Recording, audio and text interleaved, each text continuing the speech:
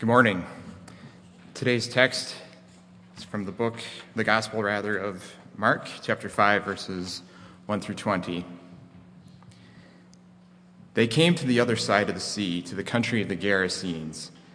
And when Jesus had stepped out of the boat, immediately there met him out of the tombs a man with an unclean spirit.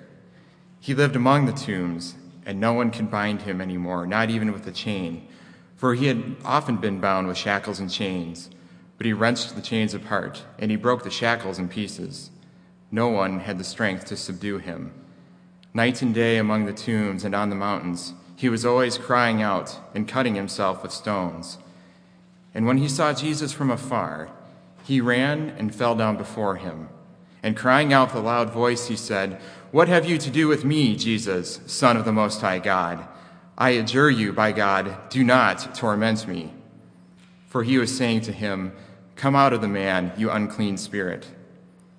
And Jesus asked him, "What is your name?" He replied, "My name is Legion, for we are many." And he begged him earnestly not to send them out of the country. Now a great herd of pigs was feeding there on the hillside, and they begged him, saying, "Send us to the pigs, let us enter them." So he gave them permission, and the unclean spirits came out and entered the pigs, and the herd, numbering about 2,000, rushed down the steep bank into the sea and drowned in the sea. The herdsmen fled and told it in the city and in the country, and people came to see what it was that had happened. And they came to Jesus and saw the demon-possessed man, the one who had the legion, sitting there, clothed and in his right mind. And they were afraid. And those who had seen it described it to them what had happened to the demon-possessed man and to the pigs. And they began to beg Jesus to depart from their region. As he was getting into the boat, the man who had been possessed with demons begged him that he might be with him. And he did not permit him, but said to him, "Go home to your friends and tell them how much the Lord has done for you and how he has had mercy on you." And when he went away and began to proclaim in the Decapolis how much Jesus had done for him, and everyone marveled. The word of the Lord.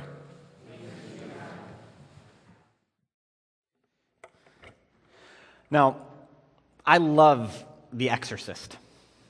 And I'm not talking about the 1973 William Friedkin supernatural horror movie, which I do love. I saw when they re-released that movie in the theaters. And it is horrifying. It is one of the truly scariest movies that is out there. And I don't get scared by movies. No. When I say I love The Exorcist, I mean I love the original Exorcist. Jesus was an exorcist. Which means that he believed in and cast out evil, or rather, as our text says this morning, unclean spirits. And so Jesus believed in and lived in a world that was filled with malevolent spiritual agents.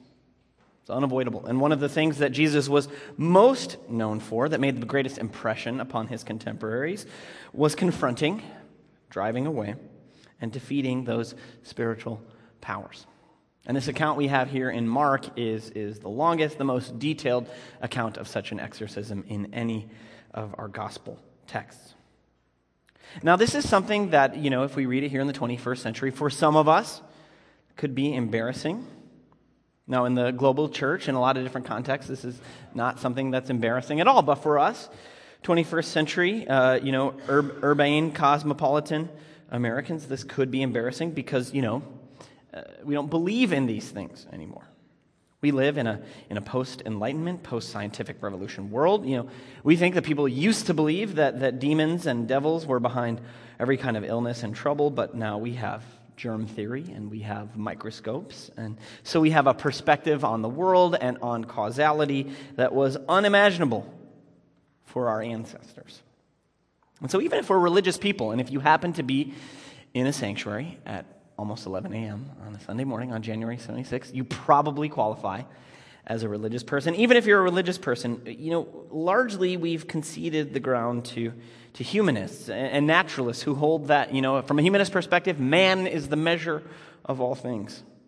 And from the naturalist perspective, there is no supernatural realm. Nothing exists outside of the natural world, and so nothing outside of the natural world can be appealed to as a cause or an explanation in any meaningful sort.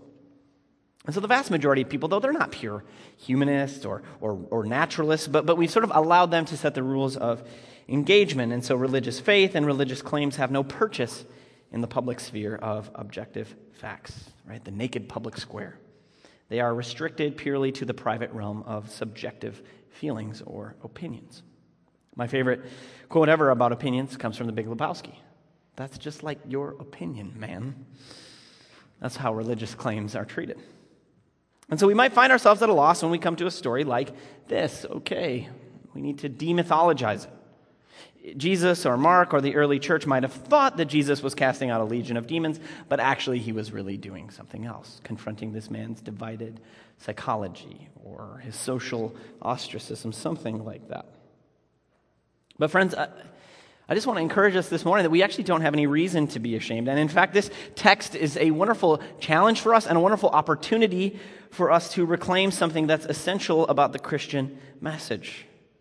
That at the heart of the gospel proclaimed by Jesus and lived out in his ministry is the claim that when the kingdom of God comes near, as Jesus is saying time and again in Mark, that when this kingdom comes near, evil is being dealt a decisive death blow. And evil itself, it's the very thing that cannot be accounted for by the humanist or the naturalist. If man is the measure of all things, then can we really say anything is evil in a meaningful sense outside of, if we're working from within that framework, calling something evil is just saying this is something that I really disapprove of. But we know intuitively that just won't do. We know that slavery was an evil institution, that lynchings that were perpetrated on African Americans to keep them living in subjection and terror were evil. That the Columbine massacre was evil. The Sandy Hook school shooting was evil. Timothy McVeigh, evil. Dylan Roof, evil. Jeffrey Dahmer, evil. The Las Vegas shooter, evil. In ways that cut against merely our subjective disapproval. Their crimes are offenses that cry out against heaven.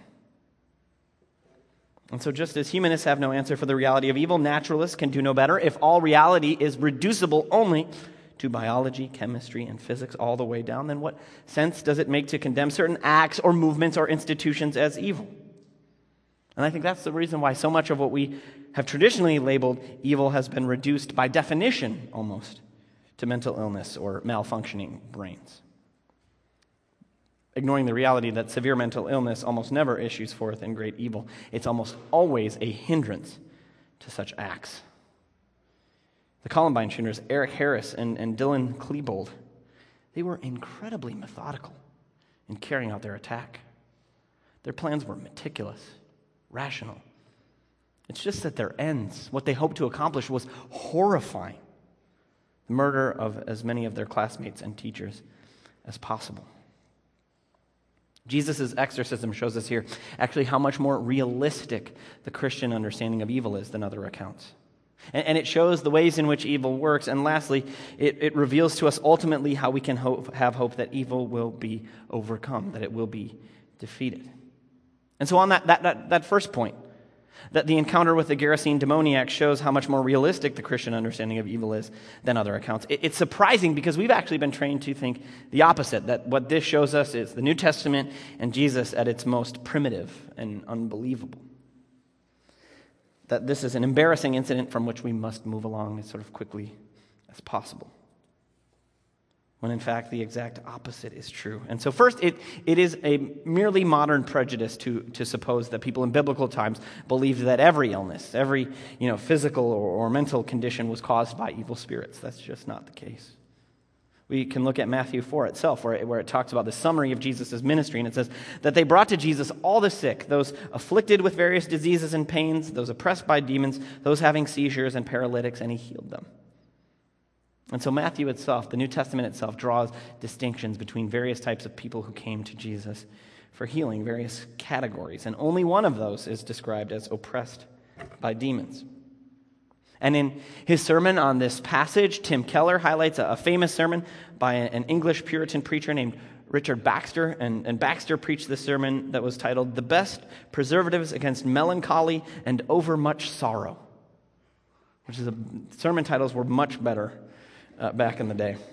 And it's a sermon about causes of depression, what we would call depression, and treatments that are most effective. And so we think, okay, well, he's preaching 400 years ago, and so he's going to spiritualize depression, or he's going to moralize it.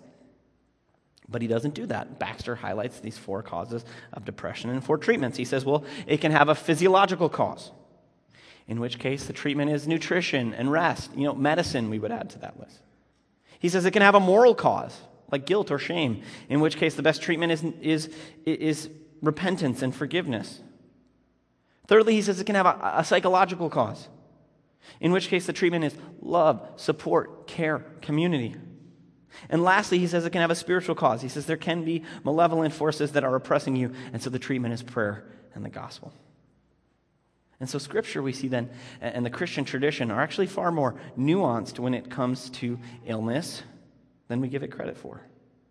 In fact, it refuses to reduce illness, especially mental illness, to purely materialistic, moralistic, or psychological terms. Scripture, it's much more holistic than that. It's much more nuanced than that. It understands that evil is both out there and in here, that it's both physical and spiritual, that it's both individual and corporate. And so the biblical account of evil actually helps us to account for the world in ways that make much more sense of things than those offered to us by the humanists and the naturalist assumptions that predominate our culture. In fact, I think one of our great cultural frustration comes from the fact that the evil and the spiritual have been circumscribed from our discourse in such a way that it makes so much of our analysis of contemporary problems and issues seem so shallow. Now, say what you will about Marianne Williamson. She is the New Age guru who is running for the Democratic nomination for president. And so she made, the early debates, and she was roundly mocked by a certain type of a blue check mark on Twitter for her answer at one of the Democratic debates that came several months ago, where she was asked a question about the Flint water crisis. She said, what are you going to do about the Flint water crisis? And so she gave this answer that did include some specific policy prescriptions for what to do. But then she also said, but listen, no. We also need to do something about these dark psychic forces that have been unleashed on our country, and how those need to be addressed just as much as the specifics of the crisis itself. And so the intelligentsia, they tut-tutted and roundly mocked her. But the people in the audience that day cheered, because there's a thirst for discourse that actually gets at the spiritual dimension of our existence that's almost completely neglected these days. Things that can't be addressed by, another white paper written by some bloodless technocrat sitting unread on some candidate's website. Things like Flint. Things like the opioid crisis. Things like the increase in the deaths of despair and decline in life expectancy in our country. Things like mass shootings. These are problems that require both public policy prescriptions, yes, but also spiritual diagnoses as well. And so when we see Jesus driving out demons, we see how Jesus addresses each and every human need, which includes our spiritual needs, which especially includes our need for deliverance from evil. The modern mind says, well, human beings are sick, and so we need treatment, or our social systems are broken, and so they need reform or to be fixed, or we're ignorant, and so what we need is more education. And Christianity says yes to all of those things. But then it also says that we are oppressed and held in captivity by spiritual forces that want to destroy us. And so what we need is deliverance, redemption, rescue, salvation. Because evil's persistence and its prevalence, it reminds us of our powerlessness over it when we're relying upon purely human resources. What did the Gerasenes try? They tried whatever human resources they had to shackle this man, to restrain him. When that didn't work, they kept him isolated, away from the village. Now, did that work? No. And when it comes to dealing with evil purely on human terms, we have similar strategies at our disposal to sort of restrain or to isolate. But in order to truly overcome it and drive it away, we need the help of a power that is infinitely greater than we have at our own disposal. And so we see that the Christian account of evil is actually much more realistic. It's much more holistic than those that predominate. But next I want to look at this story and what it shows us about the pattern of how evil works in not just this man's story, but all of our stories. And so first, just a word about language. The translation here says a couple of times that this man was demon-possessed, but the actual Greek simply means that he was demonized, which I think is a more ambiguous phrase that's helpful. It's clear that these dark powers are in charge of this man. They're in control of him. But it's also clear that he's been demonized by his community as they've attempted to shackle him and then ostracized him amongst the tombs. And so while this man, he is an extreme case, I think that it's important for all of us to recognize ourselves in this man to one degree or another. All of us can relate to being influenced by forces that are outside of our control and outside of ourselves even. All of us have self-destructive tendencies. All of us isolate ourselves or have been isolated. And all of us have some aspect of our lives or some sin that we are afraid to let Jesus deal with. C.S. Lewis, in his autobiography, Surprised by Joy, says that before his conversion, he was a, quote, zoo of lusts, a bedlam of ambitions, a nursery of fears, a harem of fondled hatreds. My name, he says, was Legion. And so while we rightfully pity this man, we can never neglect the ways in which we are this man as well. And so here's the 5 patterns of how we see evil working in this passage. It's self-destructive and dehumanizing. It's controlling. It's gradual. It's fearful. It's blinding. So first, it's self-destructive and dehumanizing. Our text tells us that this man was cutting himself with stones. It says that he howled and no one could subdue him. And that word for subdue is actually the word that means to tame, like a wild animal. And so wherever there is evil, it wants to destroy and dehumanize. And this man no longer had a name. He referred to himself as Legion. Other people referred to him as the demonized one. And so here is this person, just like us, created in God's image and God's likeness. And evil and the evil one want to deface that and take that away as an affront against God. And so anyone who has struggled with addiction or knows someone who has, knows how that behavior is destructive and dehumanizing, causing people to do things they never thought they would, accept conditions for their life that they never imagined. The second, evil is controlling. For all the strength that he has, right? It says that no one could chain him anymore. He broke the shackles. For all the strength that he has, he's not in control. It's evil that's controlling him, not him controlling evil. And so he's broken these chains. But the sad irony, the tragic irony, is that he is still in bondage. He is strong, stronger than any person around him. But in this strength, he is incredibly weak. So that's why we talk about evil in terms of possession. When we're under the sway of evil, we're being controlled. And think about how many of us have had that experience where we say, I just don't know what came over me. I don't know what happened. I don't know what I was thinking. See, evil wants to control us while giving us the illusion of strength and control. Becky Pippert, in her book Out of the Salt Shaker, says, no one is in control of themselves. Whatever you seek most in your life becomes your Lord. It's unavoidable. The person who seeks power is controlled by power. The person who seeks acceptance is controlled by the people he or she wants to please. We do not control ourselves. We are controlled by the Lord of our lives. And so we see here that only Jesus is the fitting Lord of our lives because only he truly wants to offer us genuine freedom. St. Paul says that, the Lord is spirit, and where the spirit of the Lord is, there is freedom. And so evil wants to control us in order to enslave us. It only offers us counterfeit freedom. That might seem like it's this great liberation or breaking chains or restraints, but really it's still our master. The third pattern we see here of how evil works is that it's gradual. Now, where do we see that in our passage? And it's very subtle and it's very easy to miss, but right there in verse 3 it says, now no one could bind him anymore. And that word anymore, it should send a chill down our spines because things weren't always this bad. One of my favorite things to say, Amy and my favorite things to say is, you know what? It's bad now. It can always get worse. And with evil, that's true. It can always get worse.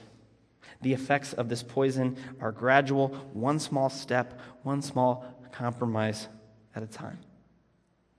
And so we should understand, we should be humbled by the fact that we are different from this man, not in kind, but in degree. The fourth pattern of evil is that it makes us fearful. This man, he runs towards Jesus. He throws himself down and he says, "Do not torment me." He begs Jesus, "Don't torment me." And so this man, who's cutting himself with stones, who's living amongst the tombs, who's howling like an animal, says to Jesus, "Don't torment me." This man, who could be described as nothing but tormented, is begging Jesus not to torment him. It's so sad that it's almost comical. Evil has so warped this man's perspective that he is now afraid of the good. He's been so confined in the darkness that he's afraid of the light. And so evil, it wants to keep us confined and it wants to keep us afraid, because when we're afraid, people who are afraid are easy to control. They'll accept almost anything. They'll do almost anything if you promise to keep them from what they fear. And the last pattern we see here of how evil works is that it blinds us to the mercy of God, that there's a way out. And the great irony here is that while Jesus is attempting to cast out this, legion of demons, the man says to Jesus, "I adjure you by God." And that language itself is an exorcism formula. Jesus is different. He doesn't use any formula or complicated hocus pocus saying. He just says, "Come out of the man." Well, this guy, he uses an exorcism formula against Jesus. And so Jesus is casting out the legions, and the legions are attempting to cast him out. And so the devil lets the man see Jesus as a powerful person. He knows what Jesus is up to, that he's the Son of the Most High God, but he doesn't let him see the mercy of Jesus. Right? The evil one lets the man see that God is a God of power, but not a God of grace. And that's why the man is afraid of Jesus. And that's why the townsfolk are afraid of Jesus too. They only see his power, but not his mercy. Evil blinds them to that. Their reaction to this former demoniac, sitting clothed, calm in his right mind, is to be afraid and then ask Jesus to leave. And so, at the end of the story, the legion of demons are cast out, and their response is to cast Jesus out of their midst. And so let us not be blind to God's mercy and the ways that we are sometimes actually repelled by it, the ways that we actually prefer darkness to the light. But the last thing I want us to look at is how we have hope that evil will be overcome. First way we see it is that the man rushes towards Jesus. He falls down at his feet. He bowed at his feet. And so evil, we know, can only be overcome by an encounter with Jesus. Because it's Jesus on the cross who was the one who overcame evil. And though the demoniac doesn't realize it at that moment, Jesus is going to take his place by the end of Mark. N.T. Wright says, at the climax of Mark's story, Jesus himself will end up naked, isolated, outside the town among the tombs, shouting incomprehensible things as he is torn apart on the cross by the standard Roman torture, his flesh torn to ribbons by the small stones in the Roman lash. And that, Mark is saying, is how the demons will be dealt with. That is how healing takes place. Jesus is coming to share the plight of the people, to let the enemy do its worst to him, to take the full force of evil on himself in order to let others go free. And so our hope that evil will be defeated ultimately rests in our faith that Jesus himself has overcome evil on the cross, letting the worst that it has to offer, the full weight of sin and destruction, exhaust its power on him. And then on the third day, he rose again. Right, so evil is overcome by Jesus. It is overcome when we genuinely encounter him, when we bow our hearts at his presence and accept him as Lord. And it also comes when we answer that question that Jesus asked this man, "What is your name?" And the man said, "Legion, for we are many." And a legion was a Roman military unit consisting of 6,000 soldiers. And so this man had so many things controlling him, so many things he needed freedom from. But this legion was no match for Jesus. And so let me ask you this. What is your name? What is it that you need liberation from? What circumstance? What sin? What force? What habit? What substance? What illness? And the point of this exercise is not to blame yourself, but to express to Jesus, to God, your desire to be made free. and to trust that ultimately he's going to give you that. You will be released. And lastly, the last way we see evil is overcome in this passage is when we share the good news of God's mercy with others. The man begs Jesus, he begs him, let me come with you. And we can understand why. His neighbors have just treated him like a wild animal for who knows how long. And they've reacted to his healing, to his deliverance, with not joy and celebration, but fear and ambivalence. They've asked Jesus to leave town. No, they've begged Jesus to leave town. And so how can this man remain here amongst these people who might even blame him for the great economic loss of this herd of 2,000 pigs? But Jesus denies his request. He gives him work to do. He says, go home to your friends and tell them how much the Lord has done for you and how he has had mercy on you. And so we get to play our part in God's defeat of evil when we share our own testimony. When we tell others genuinely, not in some creepy or forced way, but actually genuinely, what has God done for you? How has his mercy manifested itself in your life? And so when we do that, we participate in Jesus' victory over evil, in his casting out of demons, in the coming of his kingdom on earth as it is in heaven. We deal our own death blow in that way to the dark psychic forces at work in this world. In the name of the Father, and of the Son, and of the Holy Spirit, amen. Please pray with me. Lord God, we thank you for this word, which shocks so many of our modern sensibilities and invites us to see the world in a very different way. And so, God, our prayer is simple. It echoes the prayer of Jesus that he taught his disciples, that you would lead us not into temptation, but you would deliver us from evil, deliver us from the evil one. And Lord God, that we might be part of your liberating work, your delivering work in this world. We pray this thing in the name of Jesus Christ, the strong one. Amen.